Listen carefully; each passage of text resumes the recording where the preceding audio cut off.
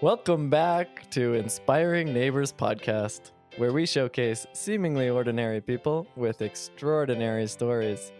Isn't it nice that we don't forget that anymore? It just rolls off our tongue because we've said it so many times. Yes. How are you, Angela? I'm good. When I hear welcome back, I just fill in the rest. That's true. Like if anybody says it, you walk into work and the boss says welcome back to Inspiring Neighbors. Oh, that's awesome. Okay, who did we have on today? We had a super cool guy. Super cool who guy. has been performing for a lot of his life. Yeah. Tell us more, Trevor. Okay, so this guy, like you said, he's been a lifelong performer. He calls himself a lifelong creative, which I love. I think I might steal that. This person started performing, if you could believe it or not. And we're not saying like performing on his fireplace mantle. We're like he was actually performing in front of crowds. Putting on shows. 5 years old with magic shows. Mm-hmm. And these things keep leading to other things. He had a 23-year career in rap, performing, writing, recording. He's released albums. I can't say that word. Albums. Fun fact, Trevor can't say the word albums. I say album. He is now the CEO of Maxagram Media, Inc. Yeah, and most recently creating, like kind of inventing this new technology to help tell stories and show what brands are all about and tell that through like technology. He just had this crazy idea and then made it happen and invested years and built this amazing team of people that now have done it, have created this very, very cool marketing technology. And he patented it. Like he has a patent on this technology. Patented technology. No, but I really enjoyed hearing how, like, he talks about his big epiphany related to love, and even though it's really hard to wrap words around that, and I appreciate his efforts to do that, what definitely was communicated is just how powerful of an experience he had, and how it's driving his choices to this day, including business choices. It's all centered around love. And what does that mean in a practical sense? He gets into quite a bit. And the other thing I really enjoyed was his view on astrological signs and his own astrological sign and how it may affect things. And it's just a really grounded and interesting perspective on how he views his personality. No kidding. We loved having him. Without further ado, please enjoy the magnificent Matthew Jensen.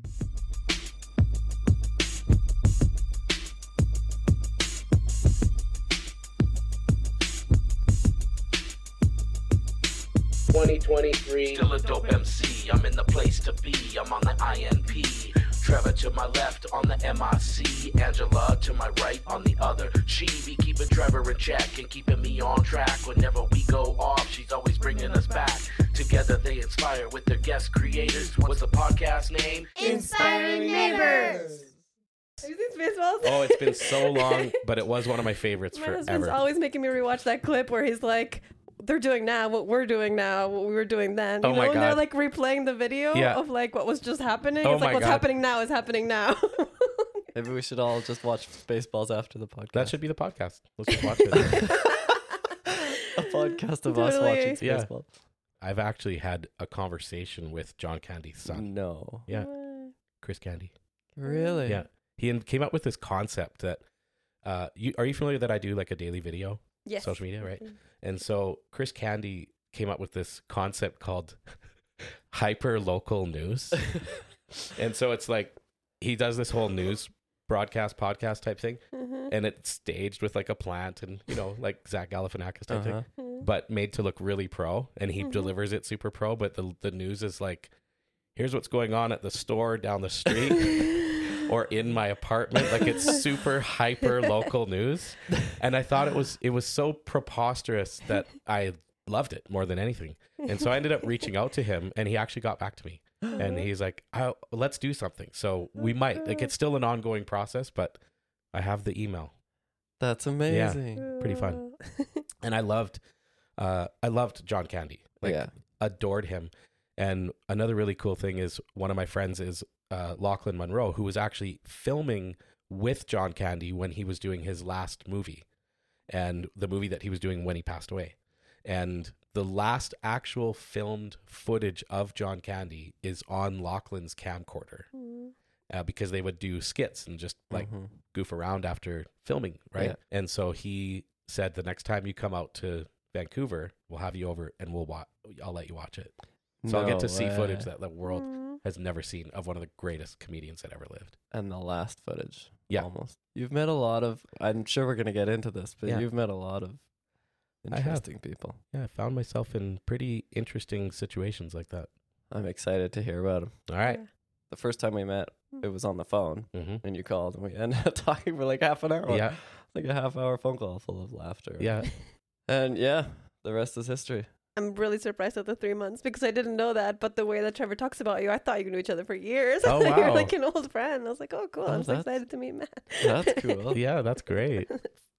I think Matt's just open to sharing a lot of things really fast. Maybe, yeah. Well, I talk fast, so maybe I just cover a lot of ground. A half an hour call to me is like, I can burn through that in 30 minutes. I don't know why I laughed so hard at that. Okay. So, I know a fact about you that you told me recently, that starting around the age of 5, you became a performing magician. Correct. Can you tell us about that, please? So when I was very, very young and just coming to that sort of formative age where I could, learn what I like, I remember watching famous magician Doug Hennig on TV, and I was immediately hooked. Like within an instant, I'm like, that is what I want to do at 5. And so I started to go through the process of learning, magic, and it's weird what roads it takes you down. And I ended up doing that for a few years, but right away I started actually performing for like neighborhood kids. I'd set up a little stage. This is amazing. Yeah, they would come to see me, and a really cool story was I was doing a show in Vancouver. I lived in Kelowna, but I was doing one in Vancouver because we were visiting my cousin. I was doing this show, and one of the kids in the show told their parents about it, and then next thing I know, there was a knock at the door, and we were being told, me and my cousin, who was also, he wanted to be a magician too, because it's like, let's be like Matthew. Yeah, right? exactly. No. And they said, there's a gentleman who lives in this area who wants to meet you. And so we're like, okay, cool. And so we go to meet this guy, right? And not in creepy terms, like it's not. And back then, we're talking fresh 80s, like it wasn't like it is now. Yeah. So we go and meet this guy, and his name was Paul Powers. And it turns out, so he says, come to my backyard. I'm going to show you some stuff, right? And it was us and adults. Like we were with adults. And so he showed us some magic tricks. And I was like, oh my God, this is like the coolest ever. Like, and he's a seasoned performer. And then he ended up giving us each a book, and he signed the books, and found out later that he was one of the principals at what's known as the Magic Castle in Hollywood. And so turns out that we were actually meeting someone who was well established in the magic world. Wow. Kind of cool. No kidding. Yeah. But that's it. I mean, I ended up doing a lot of different shows. I went by the name The Magnificent Matthew. I love it. Whatever. I'm going to call you that. Whatever. Yeah. Did you come up with that? Yeah, I think so. And I had a cape. Oh my goodness. This sounds adorable. Do you have a photo you can share with us? I would have to see if my mom happens to have something from back then. I don't recall ever seeing a photo of it. I think we have the name of our episode. The Magnificent Matthew. No. No, crazy. Just keep listening. Yeah. Go on. Yeah. So how long is a few years? I mean, most people at 5, they're like, this is awesome. I'm going to do it for a week. And No. We're talking years. By the time I was done, I had like an actual like treasure, like a magic chest filled with all these different tricks. And I maintained that collection for years and years and years. But I would say probably about 7 years is what I really committed to doing it. 5 were like intense. Maybe the first 2 years weren't like major because I was only 5, right? Like you're not like pro, you know. But even 7, I have a 7-year-old upstairs. I can't imagine him committing to magic for 5 Oh no, years. and I practiced all the time. Like the good magicians back in the day would say, always practice in the mirror, and I did that. I had like a mirror specifically for practicing. The magic mirror. Yeah, the magic mirror. Now, if you wanted to learn things now, you kind of YouTube. I bet like YouTube has a wealth of tricks to show you and teach you. Yeah. How did you learn Good magic question. tricks? So we used to actually go, there was magic shops. Okay. And so we would go to magic shops, and every once in a while, so I lived in small town Kelowna, so that we didn't have like a magic shop. But whenever we'd go to Vancouver, there was a few to choose from. And they always had like the real deal, like the big ones, you know, like the linking rings and the saw the woman in half type stuff. Wow. But in our area, we would have a little bit at like the Toys and Wheels toy store, you know, before Toys R Us took over everything. And so you'd occasionally get a trick or something from there. Yeah. Right. But also other magicians will often give you a trick. Oh, that's cool. Yeah. And then another thing is that I learned a lot of card tricks, because once you have just a single deck of cards, you can do like 50 tricks. Right. So yeah, it was just a weird little part. I can't believe we're even talking about this. It's bizarre. But it blows my mind. Like, what do you think appealed to you? The joy. So the way that Doug the magician made me feel is how I wanted to make other people feel. I saw what he was doing not only to me but to others, and I'm like, that's what I want to do. I want to make people like fill with joy. And when you did it and you saw the people filled with joy, that was probably addicting. I don't know if you can be addicted to things at that age, but I would say it's probably something akin to it. Yeah. I also my personality type is a little bit like just a tiny bit outgoing. So I do thrive on that feedback sort of thing. You know, I did struggle with ego for many years. We could maybe talk about that if you want, but I did struggle with it. But in that context, it really was just like about the joy, right? And my ego would take a hit if there wasn't joy. Right. You know? Yeah. I think that would be like the reason I would stop probably is because my ego has taken too many hits. Right. Yeah. Interesting. I love feedback, whether critical or positive, doesn't matter, because it's the only way to grow. Yeah. Right. And I learned that so well through career number 3, which we'll get to in probably an hour, which was doing graphic design at a commercial level, because you get some pretty crazy types of feedback. Yeah, I bet. Yeah. Okay, so you're 13-ish when you retire from you hang up the cape. Yeah. And did it have anything to do with now you're in junior high? You're like senior level junior high. So the truth is, at 9, I had another experience that then, like, I look at these like watershed moments in my life. Okay. So I had another experience at 9 years old in the summer of '84 that then really changed the course of things for me. So I continued to do the magic a little bit, but it really petered out as this new thing emerged, which pretty much took over by the time I was about 11. Oh, wow. And so do you want to know what it was? Yes, please. Sure. I was hoping you would tell us. The coolest story is, so this was '84.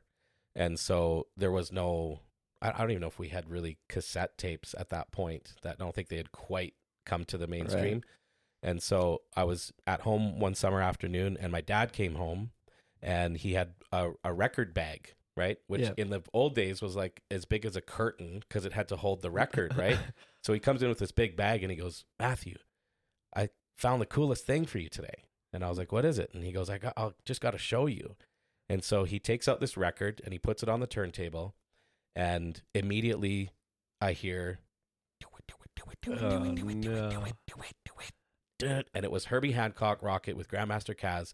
And I can still feel it right now. I have goosebumps right now from remembering that moment of hearing that song, that type of music, which is like hip hop beats, right? There was no words on that side of that album. The other side was rapped instructions of how to breakdance. And instantly I'm like, I have to do this. Like, I have to be a breakdancer. Ooh, you gave me shivers. Good storytelling. Yeah. So that's what started that. And then I went into, I had been taking jazz, or maybe jazzercise, probably jazz, because it was the only choice. But then this breakdance just sort of like exploded onto the scene. And then I could take it like in a class. And so then I took classes, and then I got arguably pretty good. You wouldn't know it to look at me now, but I was. And I even got to the point where I would teach. So I would do shows, like I'd perform it, and I would also teach it. So you're performing shows of breakdancing. Yeah. Wow. Yeah. I had like my own custom cardboard that I would bring around because you can't really breakdance on a gravel street, right? Who arranged these shows? Who was organizing these? How did people know where to go? Where did you go? A lot of it to like see this. Actually, a whole giant portion of my life are these impromptu moments. So when I went to my next career, I did start to like actually do real bookings. But before that, it was like if I was going to do a magic show, I would like create a poster and put it up in the neighborhood or hand it out to kids or whatever, right? Or I'd tell other kids, go spread the word. I always got other kids working for me. Good. You know? And so the same thing with the breakdancing. But the other thing is that a lot of times once you do something and you put yourself out there, then people come to you, right? So people would come to me and say, hey, can you do a little performance for this school, or can you do a performance for this event or whatever, right? So, but that was a very short period. That was my shortest career of something was breakdancing. And how long was that? Like, what's short? I feel like short for me is not short for you. Well, so if I remember correctly, so I got the record in 84, and then I had kind of started to transition into something else by 86. Okay. But there's always that overlap, right? Yeah. So there was a little bit of overlap, and they tied together. So in 86, I got a copy of the Beastie Boys' License to Ill. Okay. And the track Paul Revere was the first track that I heard. And I went, I have to do this. I have to learn. I have to do this. And that journey led me to memorizing all of the Beastie Boys, and then Run DMC, and then the Fat Boys, and then Public Enemy. And before you knew it, there was a point. There's a couple little interesting facts along the way here, but there was a point where I owned every single cassette that you could get that was a rap cassette. I owned every single one.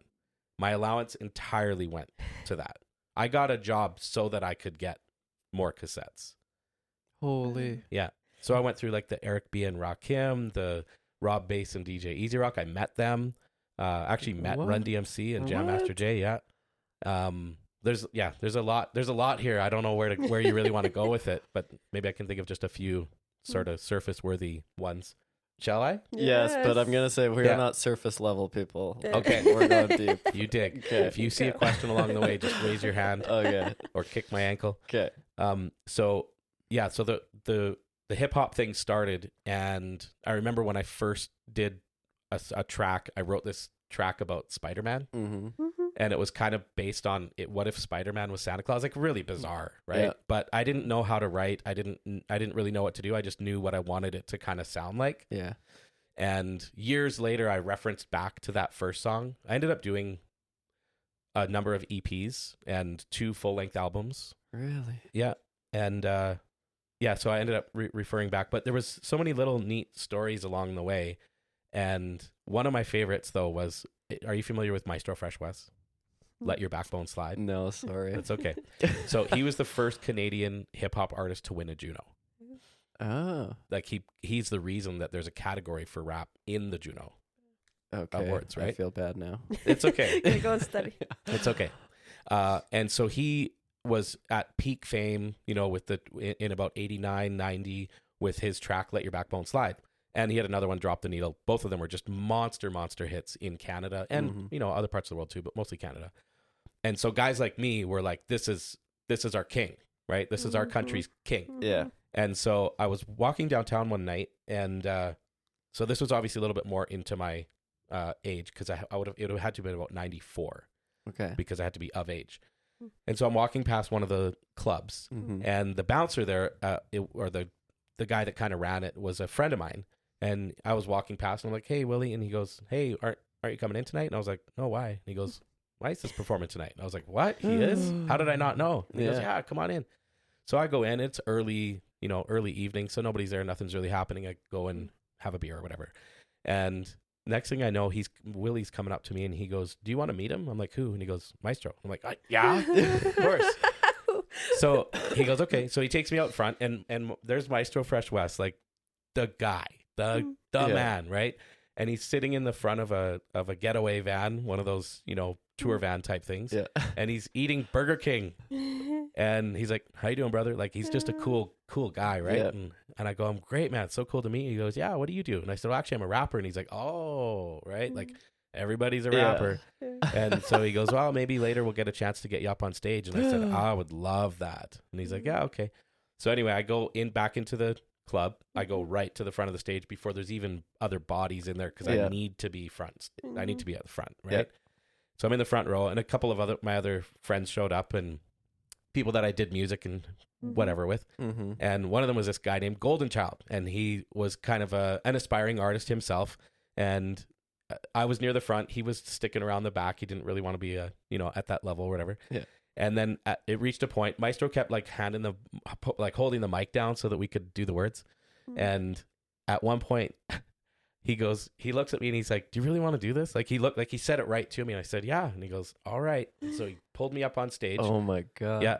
This place, like, I might be remembering it a little bit exaggerated, but I don't think so. Yeah. But it was absolutely packed. It was a sea of people. It wasn't a stadium. It was a nightclub. Yeah. But it was packed. And I remember looking over that audience, and what I came to learn after the fact was, because my friend Golden Child was in the audience, he was able to see the people behind me, including Maestro and Farley Flex and the other guys on stage. And he goes, Maestro kind of stood back and crossed his arms and kind of looked at everybody and went, let's watch this kid hurt himself, kind of thing, right?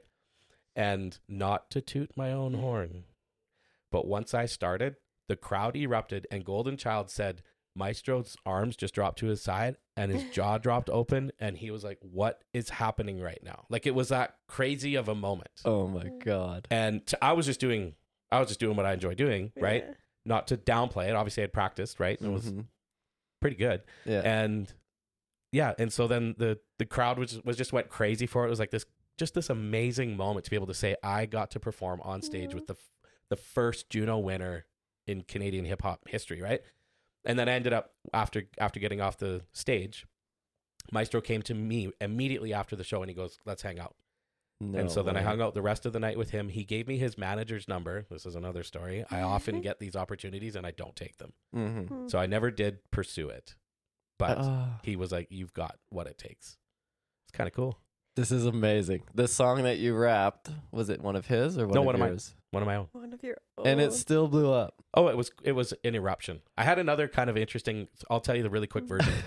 I went to DJ Soundware's Chapter 3, and so this would be in about 92-ish, and it was at Thunderbird Stadium in UBC. So we had to drive like 4 hours just to get there, and we get there, and I'm definitely odd man out. I'm the minority in this group, and I knew I'd be performing. I was a scheduled performer. And have you ever heard of the Rascals, Canadian hip hop group? The Rascals? I have heard of it. Okay, so one of the Rascals was one of the judges. Like, it was like this celebrity judge thing going on. Okay, and I remember going on stage, and it was me and my singer for this particular song was this wonderful Asian girl named Linda Lowe. Okay, and she was, and the whole thing was I had my back to the crowd, in that kind of hip hop pose, and then she had she was facing the crowd. And again, it was an interesting situation. That's how we set it up. I didn't know what was going to happen. But as soon as I got on stage, it's again, just to emphasize, I was the minority. Yeah. Okay. And so all these people are like just snickering, and they can't wait to see how terrible this thing is. Right. Yeah. And all of a sudden the beat starts. She starts singing. I haven't turned around yet. The Snickers is still going on. Right. This is according to her. She's like, "Matthew, I felt so bad." The Snickers are still going on. And then I turned around and I started. And I saw the people jaw drop, and I'm like, "Oh, that's cool," in the moment. And then I just did my best. And then when I went to get off stage, the crowd moved. Like, the crowd came to meet me at the exit of the stage, and it took me an hour just to walk back to the entrance. How old are you at this point? So 92, I would have been 17. Wow. Yeah. So when your back is to the crowd and they're all snickering. Yeah. And I have a picture of that one. What is going on in your head? Nothing. You're not nervous? No. Oh my God. I started performing at 5, so I didn't really, I've never experienced nervousness. The odd time I will experience like a bit of a flutter, like a little butterfly for a second, but no, You just knew you were gonna crush it. No, I didn't. You never know you're gonna crush it. You just didn't care. You were disconnected from the. Yeah, I just was result. I was doing what I enjoy doing. Wow. Yeah. Oh my gosh, this Yeah. is amazing. Even like so you're talking about this kind of like this confidence on stage maybe, but in general, like the confidence to pursue these things Sure. blows my mind. Like what oh, I see somebody doing something I want to do. Yeah. And I need to do that, or I'm going to do that, Yeah. or whatever. Where does that confidence come from? Like what is the energy there? Well, I Or mean, certainty, I don't know. certainty is a great word. I don't know where it actually comes from. I mean, it's probably a little bit genetics, probably a little bit DNA, maybe a little bit of influence. My mom was a performing musician, recording artist. She was actually, her and my aunt were signed to Capitol Records back in the 60s. Oh, cool. Yeah.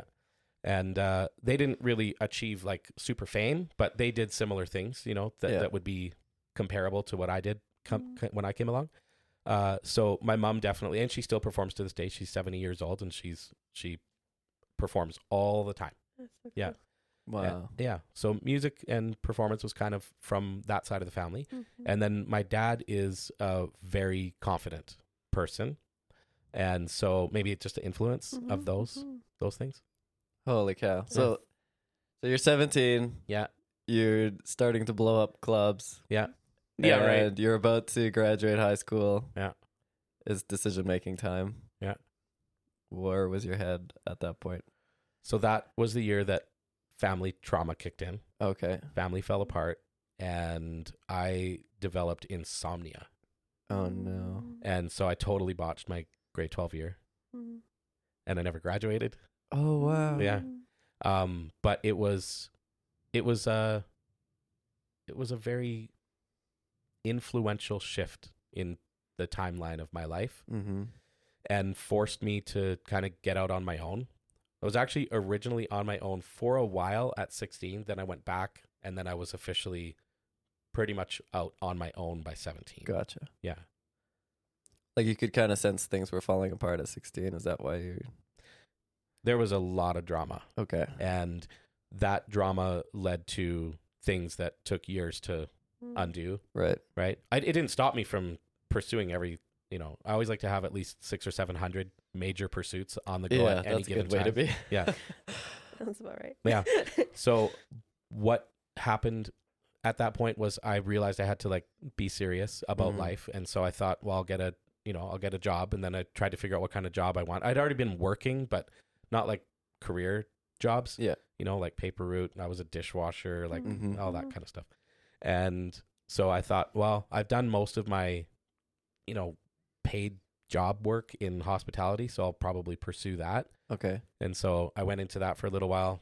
Was just a disaster because they may as well have been, I'm at home using computers and they may as well have been teaching us on an abacus. Right. Right. And so I'm like, no offense to them or anything, but I just felt like there was a better opportunity for me to not spend the time learning how to do things the old way. Yeah. You know? Yeah. Like to be a bit of an innovator, I guess.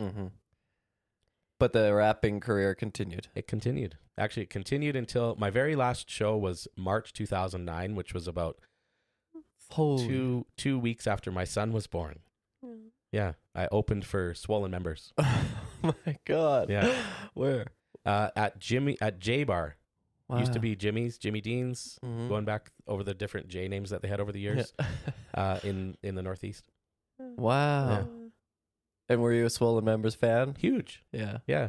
They were the next big Canadian emerging Yeah. artist to win all kinds of awards. Holy cow. Yeah.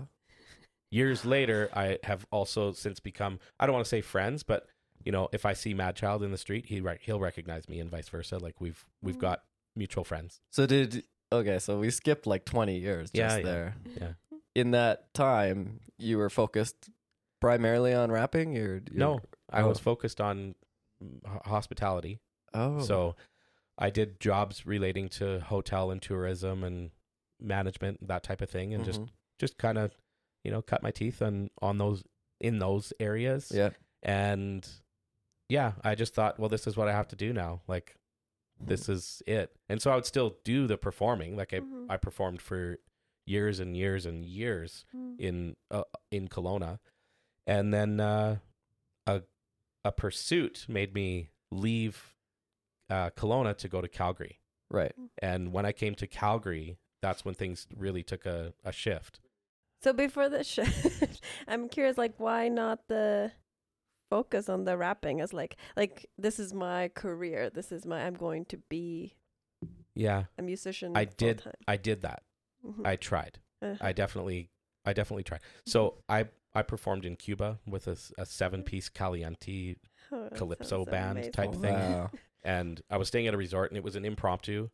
Somebody caught wind, and they said, well, you should come up and rap. And so I did. And the whole rest of the time I was there, it was so weird. The people that I was with was like, how do you do that? Like, everyone thinks you're like this celebrity. And I'm like, and they're always like, hey, rapper man. Yeah. It was kind of a neat thing. But I was in Vegas. One of the only 2 times I've ever been in Vegas. I was on a street level. I was at a street level bar. So it was like an outdoor bar with my then DJ. And he goes, we should do something right now. And I was like, sure. And so he just started beatboxing, and I started rapping. And by the time it was done, we had a crowd of 50 people just on the streets of Vegas. Just watching. Yeah, it was cool. Holy, cool. that's amazing. Yeah. If I start beatboxing, will you rap something? Maybe someday. But not now. I like to use LL Cool J's line and say, I need at least 7 figures to get to touch that. Okay, I'll start saving. One day we'll... At some point in this podcast, I'm going to just start beatboxing and hope for the best. See what happens. Okay.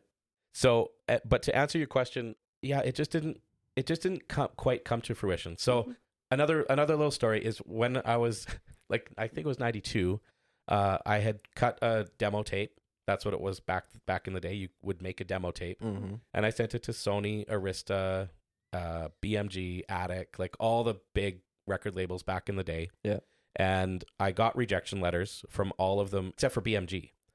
And BMG, I will never forget, because it wasn't a traditional rejection letter like all the other ones kind of were.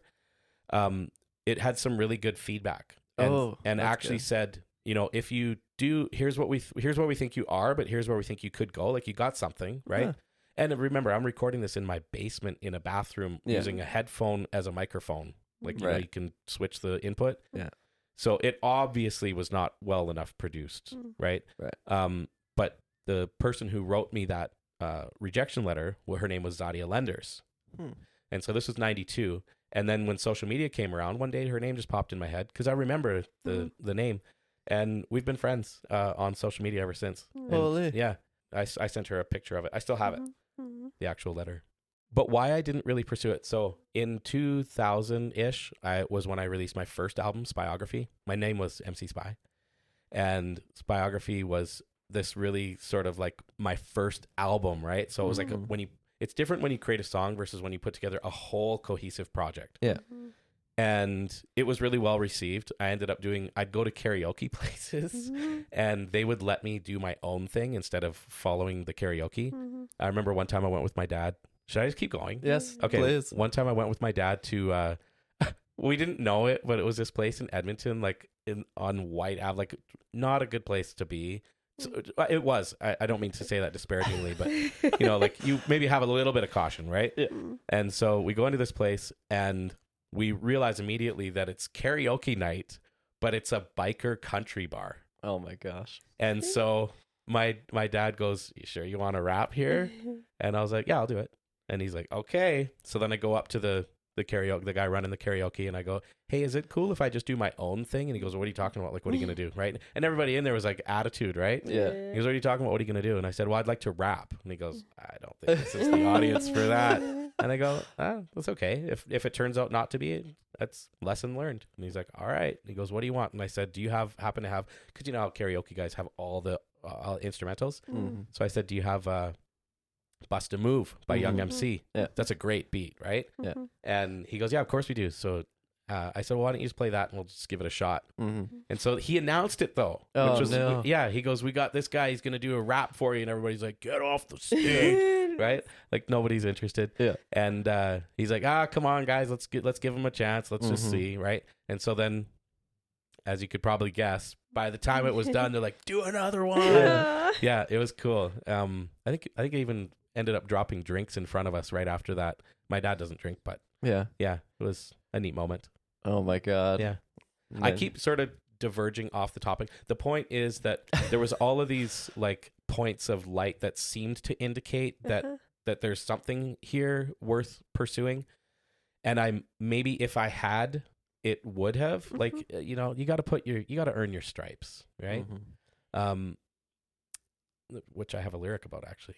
If I can get a little beatbox here. No, I'm kidding. Oh, I do though. I I gave do me jitters. I do though. Don't tease me. All right, maybe later. So it just got to a point where when do you give up, right? Yeah. So one of the things that I learned along the way in my mindset journey, which I want to talk about mindset. Okay, me too. In my mindset journey was this idea of being 3 feet from gold. You may have heard the story. Think and Grow Rich is famous for producing it. It's this idea that this guy bought this mine. He bought the equipment. He started digging in the mine. He kept digging and digging. No, like so sure that he was going to find gold. And then he didn't find it. And then he sold all of his equipment for pennies on the dollar. And the guy that he sold it to went in, and 3 feet later, he found one of the biggest gold mines of history. Right? Yeah. And so when do you give up is a question. Right. Yeah. You don't want to give up when you're 3 feet from gold. Yeah. But how do you know? I think looking back on it now, knowing what has happened in my life and where I'm at now, that I'm grateful that it didn't. So that's what it really feels like it was. Right? I have this phrase that I say all the time. I'll probably say it 36 more times before we're done recording. Okay. I believe that everything happens for a reason. It's usually a good one, and I can't wait to see what it is. And so it's a really neat North Star for me to go, oh, that's why that happened. Yeah, that's brilliant. I love that. I think it's a very interesting side of being a dreamer, because I've seen you're a self-described dreamer, which is clearly from what we've discussed so far as well. There's a side of being a dreamer where it's like, which dream do you chase? And when do you stop chasing a dream? Exactly. Because there's so many dreams to be had. So many things I still want to do. I guess maybe another thing that I'm grateful that I have is the ability to resign myself to something. Once you make a decision, and I don't just mean like a decision, like, that's not a decision. It's like, I'm going to stop now. Right? And once you make that decision, there's a power in that. And it can inform what you're going to do next and how you're going to approach what you do next. It's cool to hear you say I'm grateful for all of that. Like, some people would have regret or no. You've obviously done a lot of mindset work and studied a lot. Did that come pretty quick after all this rapping, or is there? It was during. Okay. Yeah. Oh, really? Yeah. Huh. So earlier I mentioned the thing about ego. Yeah. And so this isn't everybody's flavor cup of tea, but it helps it. You know, I like this idea that we give things labels or symbols or definitions so that we can talk about them, right?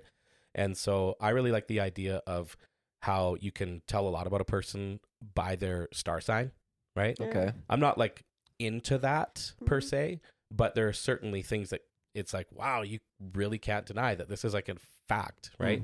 And so one of the things that comes, let's put it this way. So I'm an Aries. And like when you read the horoscopes, my birthday is always the very first one. So I like to say I'm a day one Aries, right? Yeah. And I know that's ego, but it's just I love it. Right? And it's, you know, truth be told, it's because the original calendar started on my birthday. I don't want to go that far back. But when Magnificent Matt was born. That's right. Yes.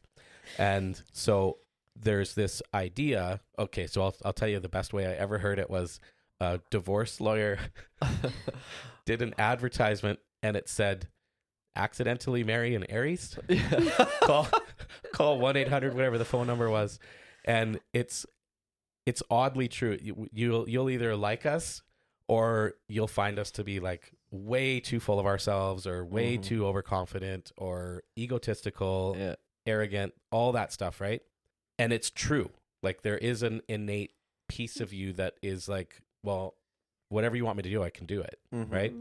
But is that confidence or is it arrogance? And it's this really interesting dichotomy that comes up a lot. So when I was a young teen, my dad invited me out for coffee, which was very normal. We went for coffee all the time. And so I go meet him at this place for coffee and we sit down and he goes, I need to talk to you. And I said, yeah, sure. Whatever you want. and whatever you want to talk about. And he goes, you know, you're an asshole, right? And I was like, that's funny. Take a sip of my coffee. And he's like, I'm actually serious. Yeah. And I was like, are you actually serious? Because my dad's a super joker. Mm-hmm. And he goes, no, I'm actually serious. I go, okay, where's this coming from? Mm-hmm. And he goes, you have this grand potential capability of humans, and you get so focused on being the man or being this cool guy or whatever, and your attitude is showing, right? Interesting. And he goes, and it's really hard to stomach sometimes to watch you be like, I would be I hadn't really mastered the art of being sarcastic that doesn't hurt people yet. You know how young kids go through that? Yep. So it was all a really big lesson, and I immediately said, you're right. And what can I do? And he said, I'm glad you asked. Wow. And he immediately took me to the Carlson Learning Academy course called Adventures and Attitudes. And I still have that binder because that was another watershed in my life. And I like to go back and look and see, okay, making this decision here changed how I was for the rest of my life. Wow. It was powerful. It was really powerful. The kind of course that when you're done, you cry. Like it's cathartic and changing. And so I went through that course, and that kind of started it. And then when I was just finishing that, he gave me the book, How to Win Friends and Influence People, Dale Carnegie. And I'm like, this is my life now. This has to be threaded through my life. Wow. And so over the time, you've seen my bookshelf. Over time, it was all things like that. Mindset, positivity, be a force of good, right? And then there was the 2005 thing. What was the 2005 thing, Matthew? In 2005, I had just landed in Vancouver. So there's a little piece of this that I have to paraphrase ever so slightly. So I don't want it to come across like I remember it this exactly precisely. Okay. In 2005, I landed at the airport in Richmond, and my aunt lived in Richmond. She came pick me up from the airport, and we start driving back to her place. Not really a far drive even, but there is a pretty major highway between the airport and her place. Yep. And we're driving along the highway, and all of a sudden something happened. And the second that it happened, I said, Rhonda, pull over. And she's like, what's wrong? And I'm like, just please pull over. And so she pulled over, and she's of course like panicked, right? Like, why did her nephew tell her to pull over, right? And I just sat there for a minute, and I was like marveling and just filled with this unbelievable sense of wonder and joy, because what had happened just at that second that before I'd asked her to pull over, I can only sort of describe what it felt like. Okay. And it was almost like the top of my head lifted open like a lid. Yeah. And then there was like this beam, like a beam of just like light information shot into me like in a blink. It's not like it was like this stream of light forever. It was just like done. And then in that instant, I truly, like I say this with all sincerity, I went from not having a clue to completely understanding love.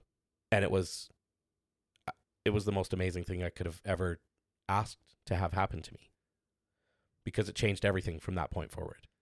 Again, so many of my things change everything, but that one really changed everything. And I understood it. And so, once I had sort of digested it for a second, she said, what's wrong? And I turned to her and I said, I get it now. And she goes, what do you get? What's going on? What did you smoke? Yeah. And I'm like, I understand love. And she goes, yeah, so do I. And I'm like, no, I don't know if you do, but we'll talk about it. And so we spent the last 20 almost years talking about it, her and I, among thousands of other people.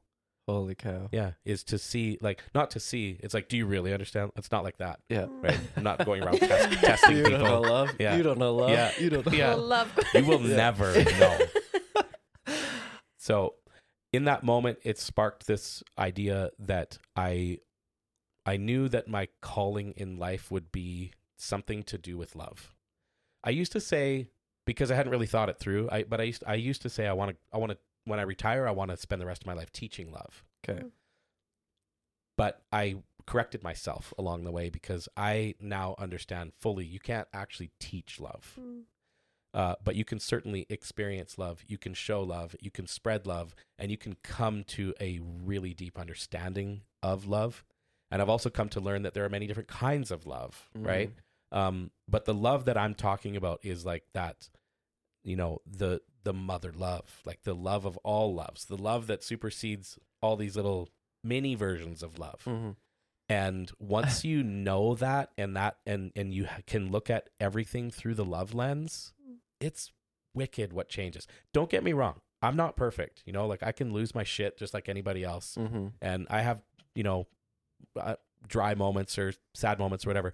But I can really quickly almost always take myself back into the center just by like, okay, what does love say? Weird, eh? Not weird. Yeah. I want to hear like your definition of love if you could do it in less than half an hour. We don't have 20 years, unfortunately, but the best definition is the one that I heard. I asked one of my brothers, my closest people in my life one day in the coolest environment, what is love? And because I really wanted to know, I asked him just like you're asking me, I really wanted to know what would he say is the answer. He said that love is the cosmic glue that binds us. And it sounds weird, right? Like you're like, okay, let me think about that for about 3 years, try to figure it out. But if you think of the cosmic glue being like consciousness, love, that's where love is, right? Because you can't like go, I got to go to the store and buy a box of love. You can't do that. It just is. And so if it just is, then it just is. There's love in this room right now, right? And there's a slightly different attenuation of love between us than there is between us, right? Yeah. And my coffee, like it gets the most. Yeah. We'll get to that, I hope. So is it an energy? Interesting dichotomy. I love that question because some people say love is energy, love is God, God is love, God is energy, and these three things are interchangeable, right? And so it's like that old, you know, Mensa test question where if this is this, then is this? Yeah. And you have to be like, well, yeah, but we're using linguistics to define it. And I think, so there's a bit of a break in there that can happen if you remove linguistics from the equation. Interesting. Yeah. It's like stop putting words to it. Yeah. But like I said earlier, we need labels to define things. We need to talk about it. But it's almost like that's also, I was hesitant to ask anything about it because the kind of experience that you're describing, which is just your attempt to put words to an experience, it already sounds like indescribable. So it was. How do you then talk about it? But like you have to talk about it somehow because otherwise how do you communicate love? Maybe that's the question. Exactly. And I love that you said, how do you communicate love? Because on my notes, I really wanted to share one story. So when my kids were little, when they could first start to talk, it was really important to me that they learn what I, you know, took 30 years or 35 years at that point to learn, which is that I believed at that time that there was two things. And I still, in many ways, I do agree. I still agree that it's true that there are two things that matter and anything else is optional. And the two things that matter are love and communication. And so in teaching this to my kids, I would, you know, they're little, can hardly talk, right? And so my son's name is Chase. And I would go, Chase, what are the two most important things? Number one, and then he'd go, love. I go, that's right. And number two, it's a big word for kid, right? I go, number two. And he goes, I don't know, Daddy. And I go, Then he goes, Commissioner Gordon. And I said, that's right. Love and Commissioner Gordon. Because without Commissioner Gordon, how would Batman know when to help people, right? And then when my daughter was about at the same age, her name's Callie, I would do the same thing. And when she also couldn't pronounce love, she said love. So I say, what are two most important things? Number one, and she would go, love. And I go, that's very good. Number two, I don't know, Daddy. And then I go, come, and she'd go, chameleon. So depending who you ask, the two most important things are either love and Commissioner Gordon, love and chameleon, or love and communication. Now, the reason that I say that and I stuck with that for a very, very long time, and I still believe that it's true. I believe that you could be sustained. Life for you could be sustained with those two things, because those two things inform everything else, right?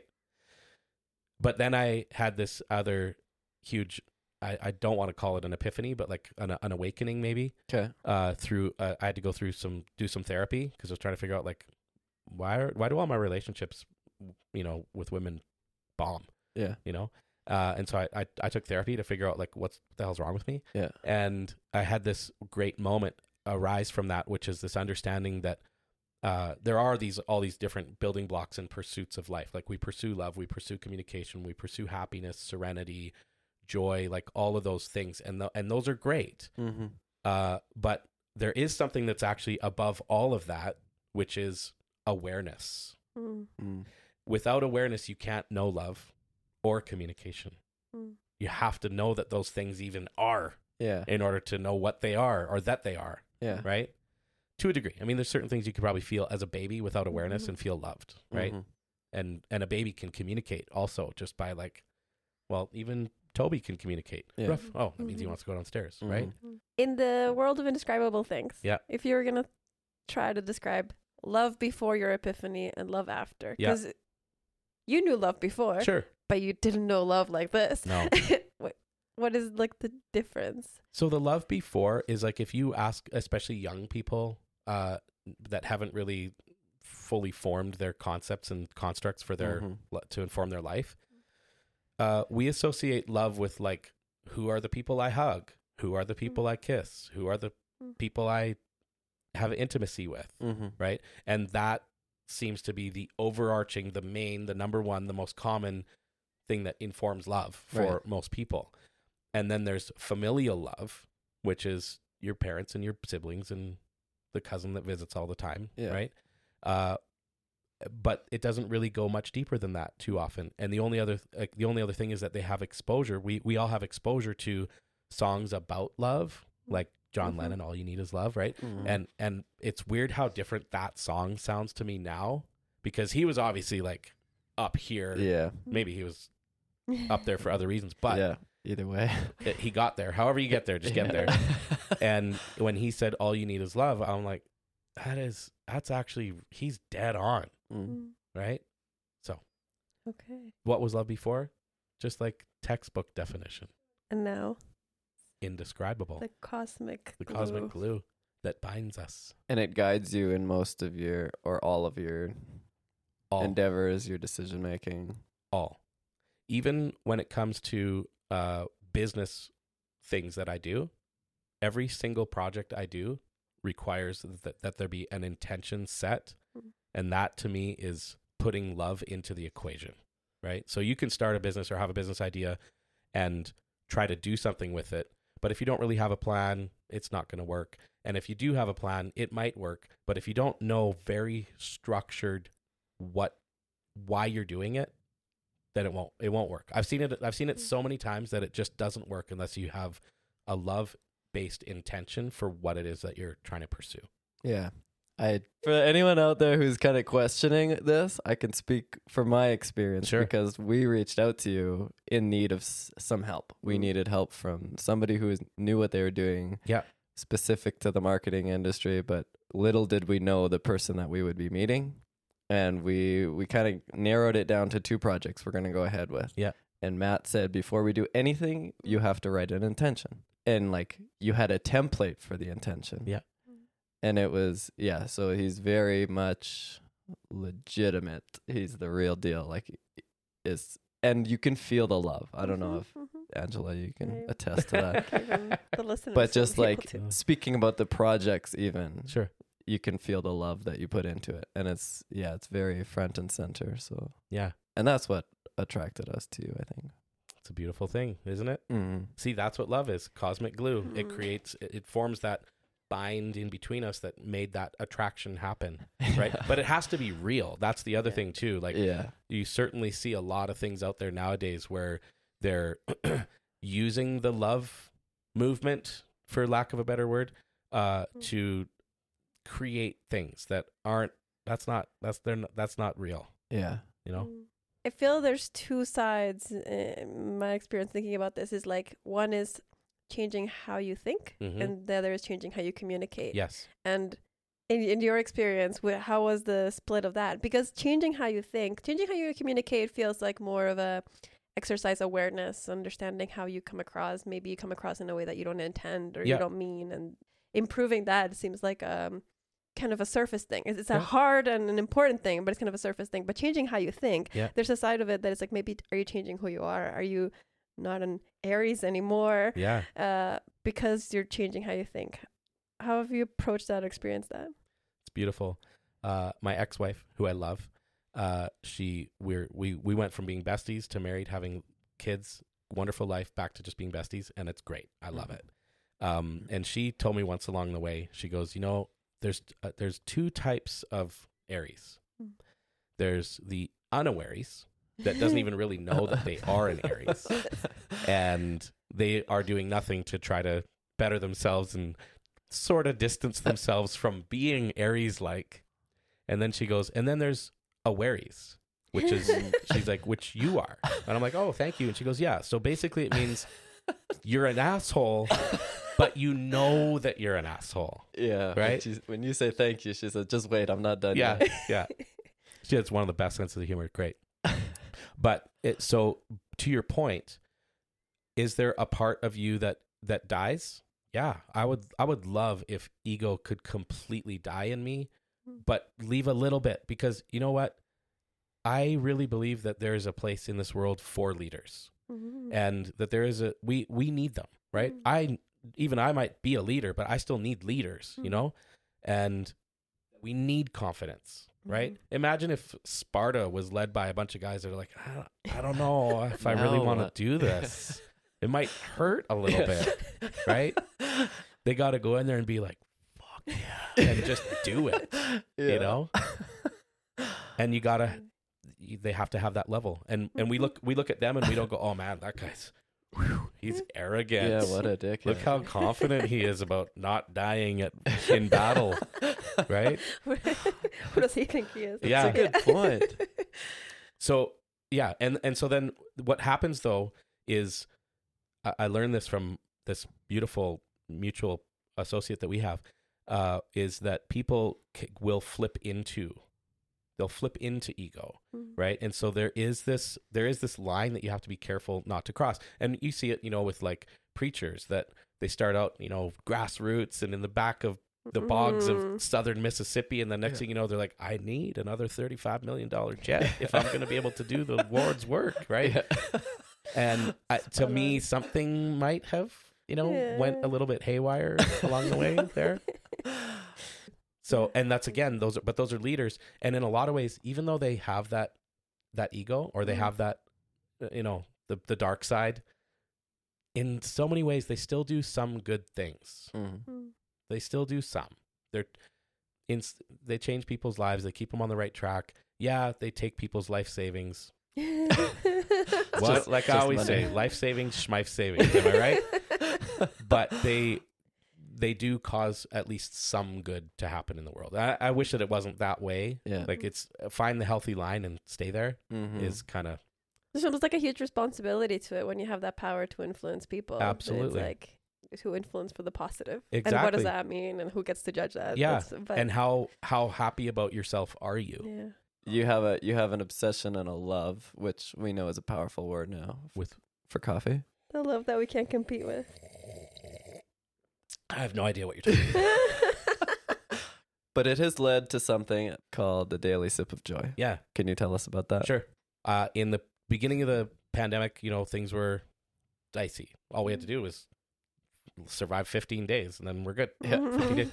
So about 400 days into the 15 days, I had organized my whole life, right? Like I had put my marble collection in color order. Like I was so organized that during the pandemic is when my wife and I separated and ultimately got a divorce.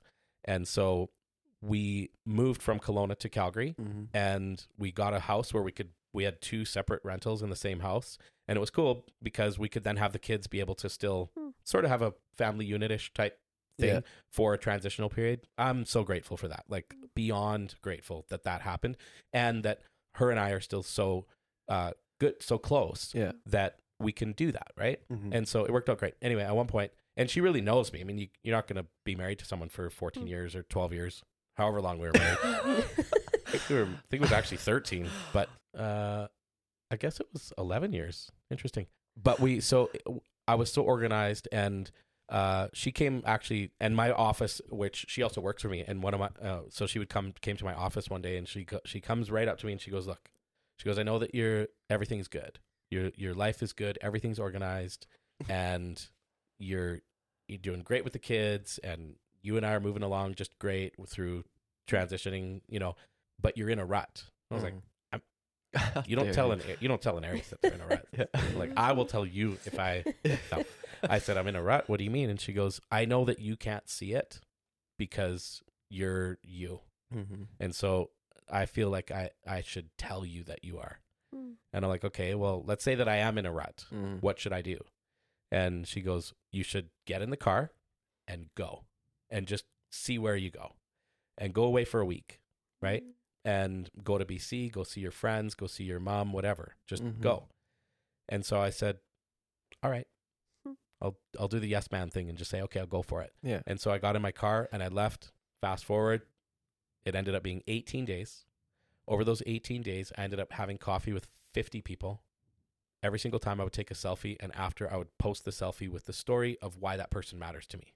Huh. During that process, I had strangers reach out to me and say, could I have coffee with you?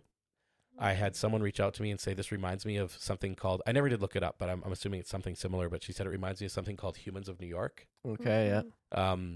And again, a random stranger. And then I also had old friends that I hadn't seen in 25 years be like, hey, would love to see you and have a coffee. So it just created this kind of thing. But what really emerged through that for me was that I could see that through the course of the pandemic, people that I knew to be, let's say, at a 9 or 10, on the comfortability scale, were down at like a 7, 6, 5, starting to experience anxiety that they had never had before, depression. Like I could see it. Yeah. Right. We all could. Right.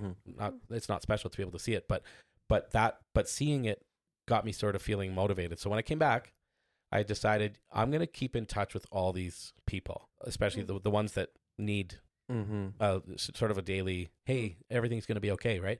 And so I started to do this series of good morning messages, and I would send them to initially a small group, and then over time, some of them were like, hey, could you also send this to my other friend, or could you send this to, whatever. Yeah. And it grew, and then it reached a point where I believe I was sending about 43 messages every morning, right? It was time consuming. Oh, kidding. Yeah. And so then I thought, well, what can I do to be a little bit maybe more efficient? And so I decided that I'm going to start to do a little video. So I started to do these little videos saying good morning, and I would just do some funny thing with coffee and just something to just give them a little dose of joy. I used to call it a dose. And then one person said you should post them on TikTok, and somebody else said you should post them on Instagram. Now, fast forward 2 years later, 4 million views later, thousands of followers. I don't care about that, but I love that this little weird thing that I never. So am I in a rut anymore? I don't think so. Right? I got this really neat little thing that branched off from it, and in 2 cases, people actually reached out to me to say, this sounds crazy, but I'll just tell you one story. But there were 2. But the one guy goes, I came into work this morning and I didn't know if I was going to leave this building today. Right. And he goes, I was at that point. And he goes, and then I sat down at my computer and I was just going to aimlessly scroll social media. And then I saw you in that fucking Superman costume. And this was 2 days later. And he goes, changed everything. And I got a deal that sort of put me back on track. And there was a few things that just became good things. And I still talk to him all the time. And he was someone I already knew. And he's just been like on this beautiful thing. I'm not saying that it has to do with me, but he attributed it to a particular thing that I just randomly posted one day. Yeah. It's amazing what effect you don't know you're about to have. Yeah. We talk about that a couple times, like with the podcast. It's easy to get obsessed with the numbers. And like, are people even out there listening? Yeah. And then one person reaches out to you and says something powerful like that. Yeah. Yeah, it's great, it makes it all worth it. Makes it worth it. I don't necessarily do them every single day anymore, but pretty consistent. Like for sure each, every 4 days at least. And it's evolved too. So it went from originally it was just me and my coffee, talking to the camera, to almost all of them lately have had a guest appearance. Yeah. Like there's people, and I encounter people like of all ages. I did one last week with a 80-year-old businessman and I'm guessing about 75-year-old lawyer. And they're like, can we make a coffee video? I'm like, sure. That was the bad joke one? Yes. Yeah. Does this coffee taste like mud? Yeah. Well, it should. Why? Fresh ground. Yeah. That's so good. Yeah. Throughout all this, there's also another big change in your life. And I'm speaking about like the development of Maxogram and how the hell did you get from where you were in rapping and the music industry into marketing and developing this crazy product? When I started to think more seriously about my career, I decided in 96 that if I was going to choose to do something that I really wanted to do, instead of just going the default with hospitality, it was going to be graphic design. So I went out of my way and I bought my own first computer, and September 12th, 1996, I'll never forget the day. I not only designed my first logo, but had it approved, and it became like an icon of the city of Kelowna for 20 years after. Wow. Very first one I ever did, which sounds braggadocious, but it's kind of cool, right? Good word. Yeah, it was wild. And then it just grew from there. And I realized, I didn't know anything about design. It's a miracle that they chose it for this job, for this project. But then I learned more about design, and then I learned about the psychology of design. And then I learned a little bit about putting those designs into web pages and putting them into print and putting them into, next thing I knew, I was working full time doing all these marketing related things, but I didn't really understand. I didn't really know that I was doing marketing. Right. And then I sort of had like, again, I don't want to use epiphany. We'll call this one a brain jarring moment. Okay. Where I realized that what I was actually doing was marketing. And I'm like, wait, what am I doing wrong? And that's when I learned what is marketing. And marketing is really about influence. And it's about telling a really great story and ultimately giving people a form of happiness, right? If you buy this pair of $900 shoes, you will be happy. Right. And so along that way, I came across this early days smartphones example, and I could see that smartphones actually were smart. They weren't just like mini computers. They could actually be smart, and so you could use the phone to see something and have something happen because it saw something. Right. Yeah. And so I was like, wow, imagine if you could do that with like an advertisement in a magazine. And I always thought about this thing about like a Jaguar. Like, what if you could look at a picture of a Jaguar car in a magazine, and then when you look at it through your phone, the car, like you hear like the growl of an actual Jaguar cat, and then you hear the car, it revs up, and then it drives off the page. I'm like, now that would be an advertisement, right? Yeah. And so then I thought, I guess I'll have to kind of invent that. Yeah. And so I started to learn all this stuff. That was in October of 2012. And by November of 2016, I had a fleshed out concept. And by December of 2016, I had a founders team.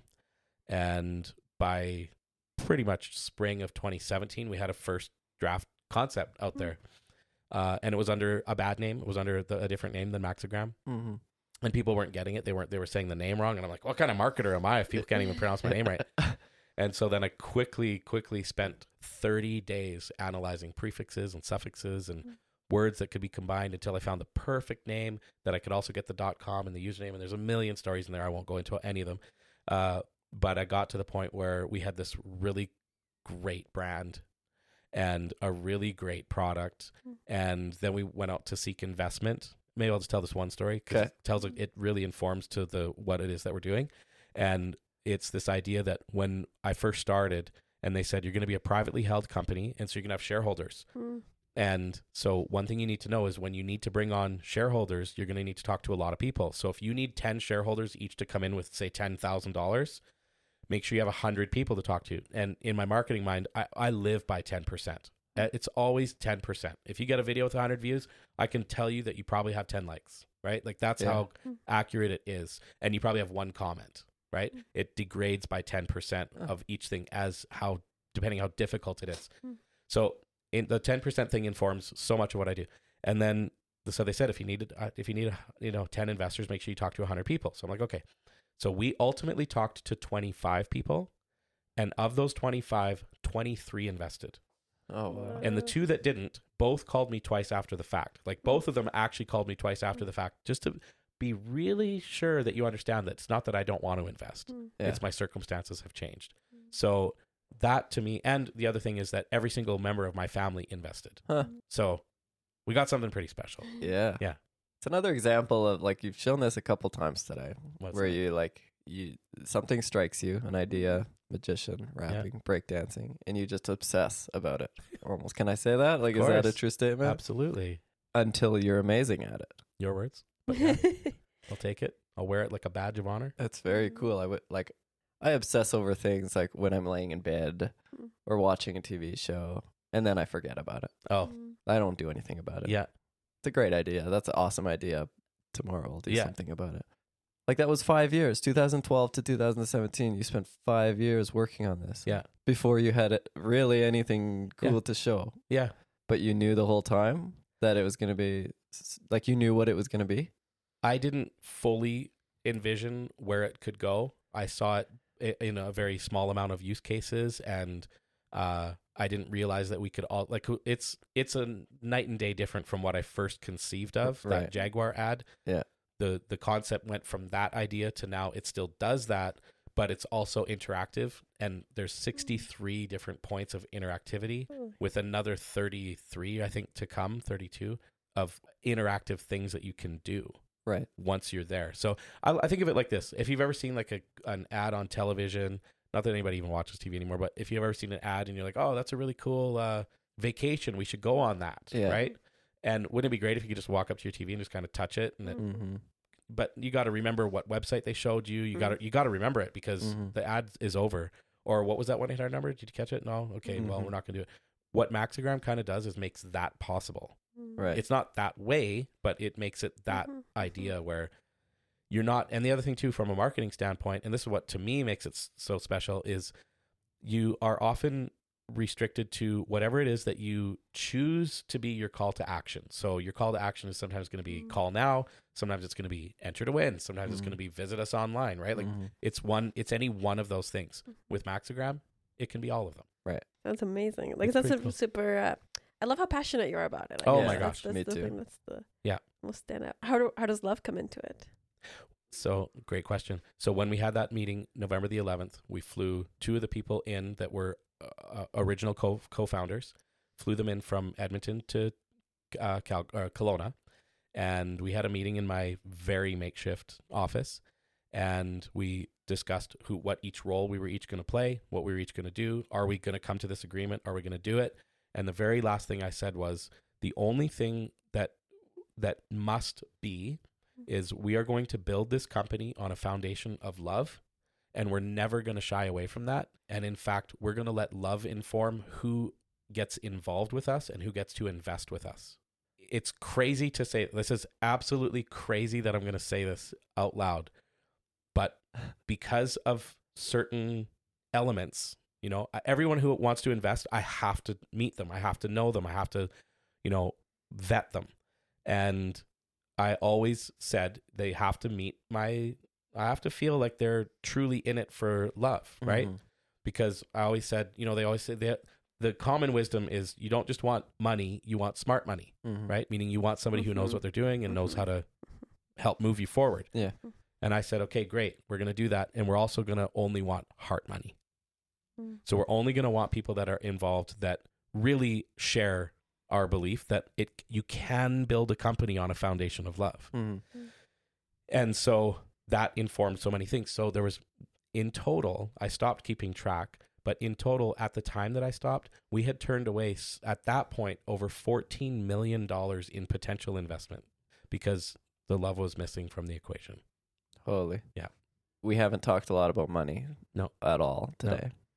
Has it ever, what's your relationship with money? And it seems to be a decently healthy one, because for me, turning down $14 million, I could find a way to see love, a little bit of love in somebody. For that money. Yeah, there's at least $1 million of that comes from love. Yeah. So I'll use it. Sure. Well, let's say that you thought that way. Okay. And then next thing you know, you're being courted by this very rich guy who has verifiable, very successful companies. Mm-hmm. He flies you out to Whistler, whatever the really fancy one is, has you picked up by limo Mm-hmm. at the airport with the guy holding the sign doing the thing. Mm-hmm. And then you're really like, I did this. And all the signs and symbols were there. The money was there. There was outside verification that it was there. And I always have a contract, always have a proper structure when it comes to this, because it's not just me, it's my shareholders too. Yeah. Right. And so we had a 100-day period where the deal either comes together or it does not. Right. And so the deal was he was coming in for several $1 million. I'm gonna manipulate the numbers and information just a little bit here, but intentionally, just to not reveal much. Yeah. So, but it was over $1 million for sure, and he was going to come in for that, and everything looked right, smelled right, tasted right, felt right, every single thing except this. Your gut. And I was like, "What is it? There's just something not right." Mm-hmm. And everyone else is like, "Man, you are crazy if you collapse this deal. Like this is it. This is what people do. Yeah. This is what they dream of." Yeah. And I go, there's just something. And so I used this technique called cornering, and I wrote a cornering email to them. And basically, and in this case, I also buried a question, right? So it's like, there's this blah, blah, blah, blah, 1, 2, 3, these ones, I don't care what their answer is, but there's one question I do care what the answer is. And lo and behold, of the 10 questions or whatever it was, only one they didn't answer was the one I wanted the answer to. And so I replied and I said, "Hey, this is great. Thank you so much. I appreciate all that extra information. But I noticed that you missed this one question."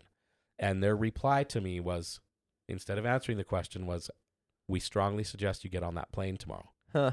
And that was a private jet. Yeah. I like, cool. Like I wanted to do it. Yeah. Right.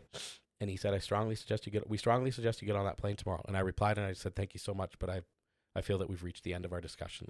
Everything you've done so far has been totally appreciated." And then I never heard a word. And that was from that one of the other people, like not the actual guy with the money. Yeah. And then a few months later, the money guy called me and he goes, "That was pretty good." And I said, "What?" And he goes, I chew up and swallow guys like you all the time. Right. And he goes, "But for some reason you figured it out." And he goes, "You will have my respect till the end of time." Wow. Right. And hold on before you applause. So I just, was gracious and thankful for what it was. And then a few months later, he was headline news and is now serving a fraud sentence for many years. Really just super a little leaving tingle in your gut. Yeah, there was just something there. I just knew. Intuition is a pretty valuable asset. No kidding. And I guess my point is that you use it more powerfully than anything else. Like you prioritize the intuition and the gut feeling over the money and the fame and all the other stuff that people chase. Yeah. I used to want to be famous. I would accept it, but I'm not in pursuit of it. Right. And I used to want to have a lot of money, but unbelievably, Jim Carrey said something once that I'm like, why does that stick in my head of all the things? But he famously once said, again, I'm paraphrasing, he said something like, "I wish that everybody could have all the fame and riches and wealth and all that stuff. Just have it so that they can see that that's not it." And I was like, you know what? Because I respect him and he was a positive influence in my, youth, I'm going to believe that that's true. And I no longer associate myself with that kind of a pursuit. Right. So I live very simple. You've seen my place. There's nothing too exciting. I got my wine collection, which is all gifts anyway, right? Yeah. But other than that, I have no need for a lot of things. I don't want a lot of things. I'd way rather have experiences and build things and create and spread joy. Like that's, at the end of the day, I just want to spread joy, which is the new version of Teach Love. And it's evident. It's a very cool series of stories. There is one more that I didn't tell you about prior to that I just have to, because I'm excited about it. Please. So spreading joy for me is done. I try through humor. And one of my favorite things in that whole process is when people are like, it's self-critical or they're critical towards me about it. They're like, "Why do you keep making these horrible videos?" Right? Like we've had a lot of fun with that idea and I'm okay with it. Like it's you got to be able to do that. Yeah. Right.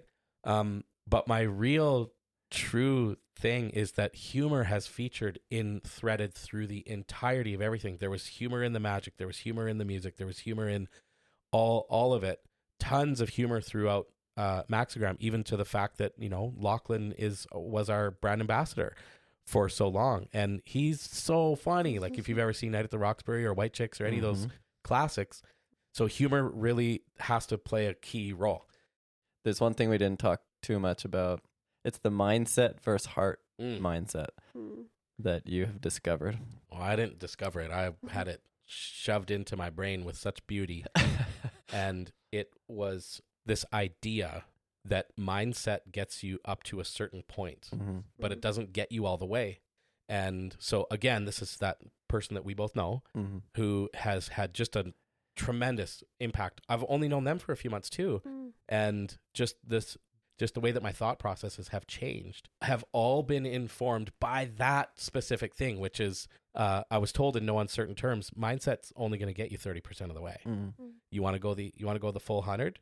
You gotta come from here. It's gotta be your heart has a mind. Your heart is your mind, right? But the weirdest thing about it all is that whenever I would think mindset, I would always be like, when you think mindset, you're thinking up here. You can feel yourself thinking up here. And then when they said, think in terms of heart mindset, right? Well, for one, what's the symbol of love? Heart. So I'm all in, right? Yeah. 100%. And so then I started to think from here. And it's crazy. It's crazy what all has changed. Not just those weird lines on my forehead, but a lot of things have changed. So how do you know the difference? How do you know when you're thinking with your heart versus thinking with your mind? Because if you closed your eyes right now and just thought a thought, so think about, I don't know, just pick anything. Okay. Think about it in your head. Yep. Now think about it from your heart, intentionally from your heart, specifically and physically from your heart. Yeah, it changes. There's a difference in how it feels, right? And what I'm about to deliver. It's like the path to that spot changed. Yeah. When I went to my heart. And what matters about it changed. Yes. Yeah, exactly.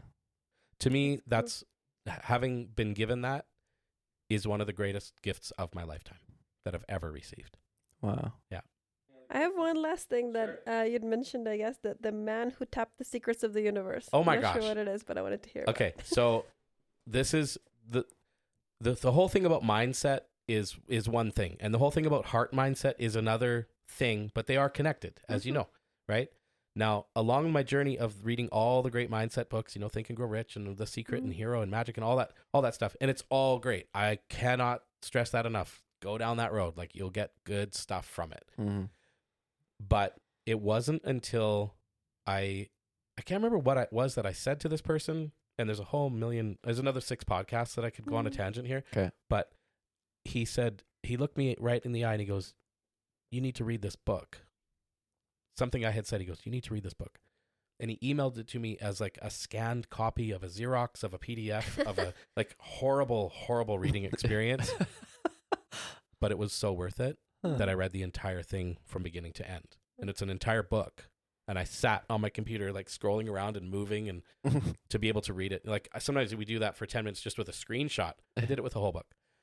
But it was that informative, that educational, that awe-inspiring, and changed how I approach things. Yeah. And so I ended up buying the real book because I had to have it. And I think probably to date, I've probably given away 20 copies of it. Like I've bought and given away 20 copies of it, even as recently again as just 3 nights ago. Wow. Yeah. And let me tell you why it matters. So the man who tapped the secrets of the universe was Walter Russell.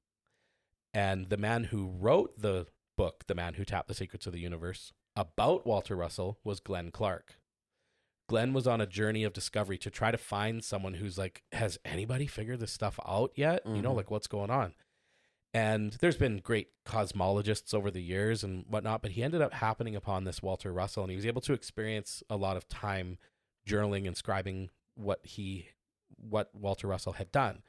And it's crazy to say this, but Walter kind of figured out love. he was kind of the first one to like figure it out and make it make sense and make it make, I don't want to give too much away either, because I really feel like if everybody read this book, and you can read it in like a couple hours, maybe 3 or 4 hours. Okay. Right. It's not a super long book. The way that it changed how I understand how to look at things is what was the big takeaway from this book. So Walter famously took all these different situations and then told Glenn the story about how he took this horrible situation and turned it into a positive, right? Or how he took an unlikely situation and turned it into something extraordinary. I love it. Is there anything you haven't had a chance to say that you wanted to say? All right. I'll tell you one off the top of my head. This is sort of a beatnik, wax poetic little prose on love. No gangster. Okay. No beatboxing needed? No beatbox needed. Okay. No. As a child lives a day in a way like a fairy tale, so too are we when we bask in the sunny veil of our surroundings, each unto thee be, finding you found things, everything we see, to be an art form, striking emotion, to be or not to be, making the motion of a release upon drawing your bow, release depicts love to the first one you show. Cupid's the culprit, love is the rainbow, all of eternity, making the pain go, searching for comfort from an ancient tradition, joining two to make an everlasting condition. How do I love thee? Let me count the ways. More than a scene, it's like a misty haze, a ballad of joy before a tale of two hearts, two become one from separating apart. Symphony, literature, poetry, renaissance, rebirth of old days, past ways, deep thoughts, beauty, philosophies, form a soliloquy. When one believes loving is a worthless ability, but when it's a case of overused infatuation, but love when it's true is a powerful sensation, a new sensation, a style of the times, my feelings displayed through the course of this rhyme. Oh, the sensation of holding your hand makes me feel so good that I can't stand it when I have to let go for just 1 minute. I wish that you could see my heart and what's in it. Wow. That was awesome. That was like spoken word meets Eminem. That's amazing. That's what I mean, like a little bit of beatnik sort of conscious type stuff. Well done. Thank you for humoring me. Thank You're you. welcome. Weird, because that was the only one I ever did like that. The rest was all like funky business. Yeah. That was awesome. So Yeah. sweet. Thank you. You're well, welcome. Matthew, I'm so grateful that you said yes. And then I met you and you Me too. came to do this with us. Yes. I'm really excited to see where our friendship goes from here. Me I too. think some cool things in the future. Tons. Thank you for sharing your life with us Yes. and all your stories. It was the first time I've ever done that. It's kind of wild. That's why I had to ask you. I'm like, you sure? Like, Yeah. It's weird. How does it feel? Does it feel opening? I actually do have sort of like a chemical feeling right now just being here, and I just hope that it comes across more awares than unawares. I think it did, for sure. Absolutely. Yeah. Been enlightening and really fun I'm to talk glad. to you. I'm glad. Yeah. Thank you, Matt. 2023, still a dope MC. I'm in the place to be. I'm on the INP. Trevor to my left on the MIC. Angela to my right on the other. She be keeping Trevor in check and keeping me on track. Whenever we go off, she's always bringing us back. Together they inspire with their guest creators. What's the podcast name? Inspiring Neighbors.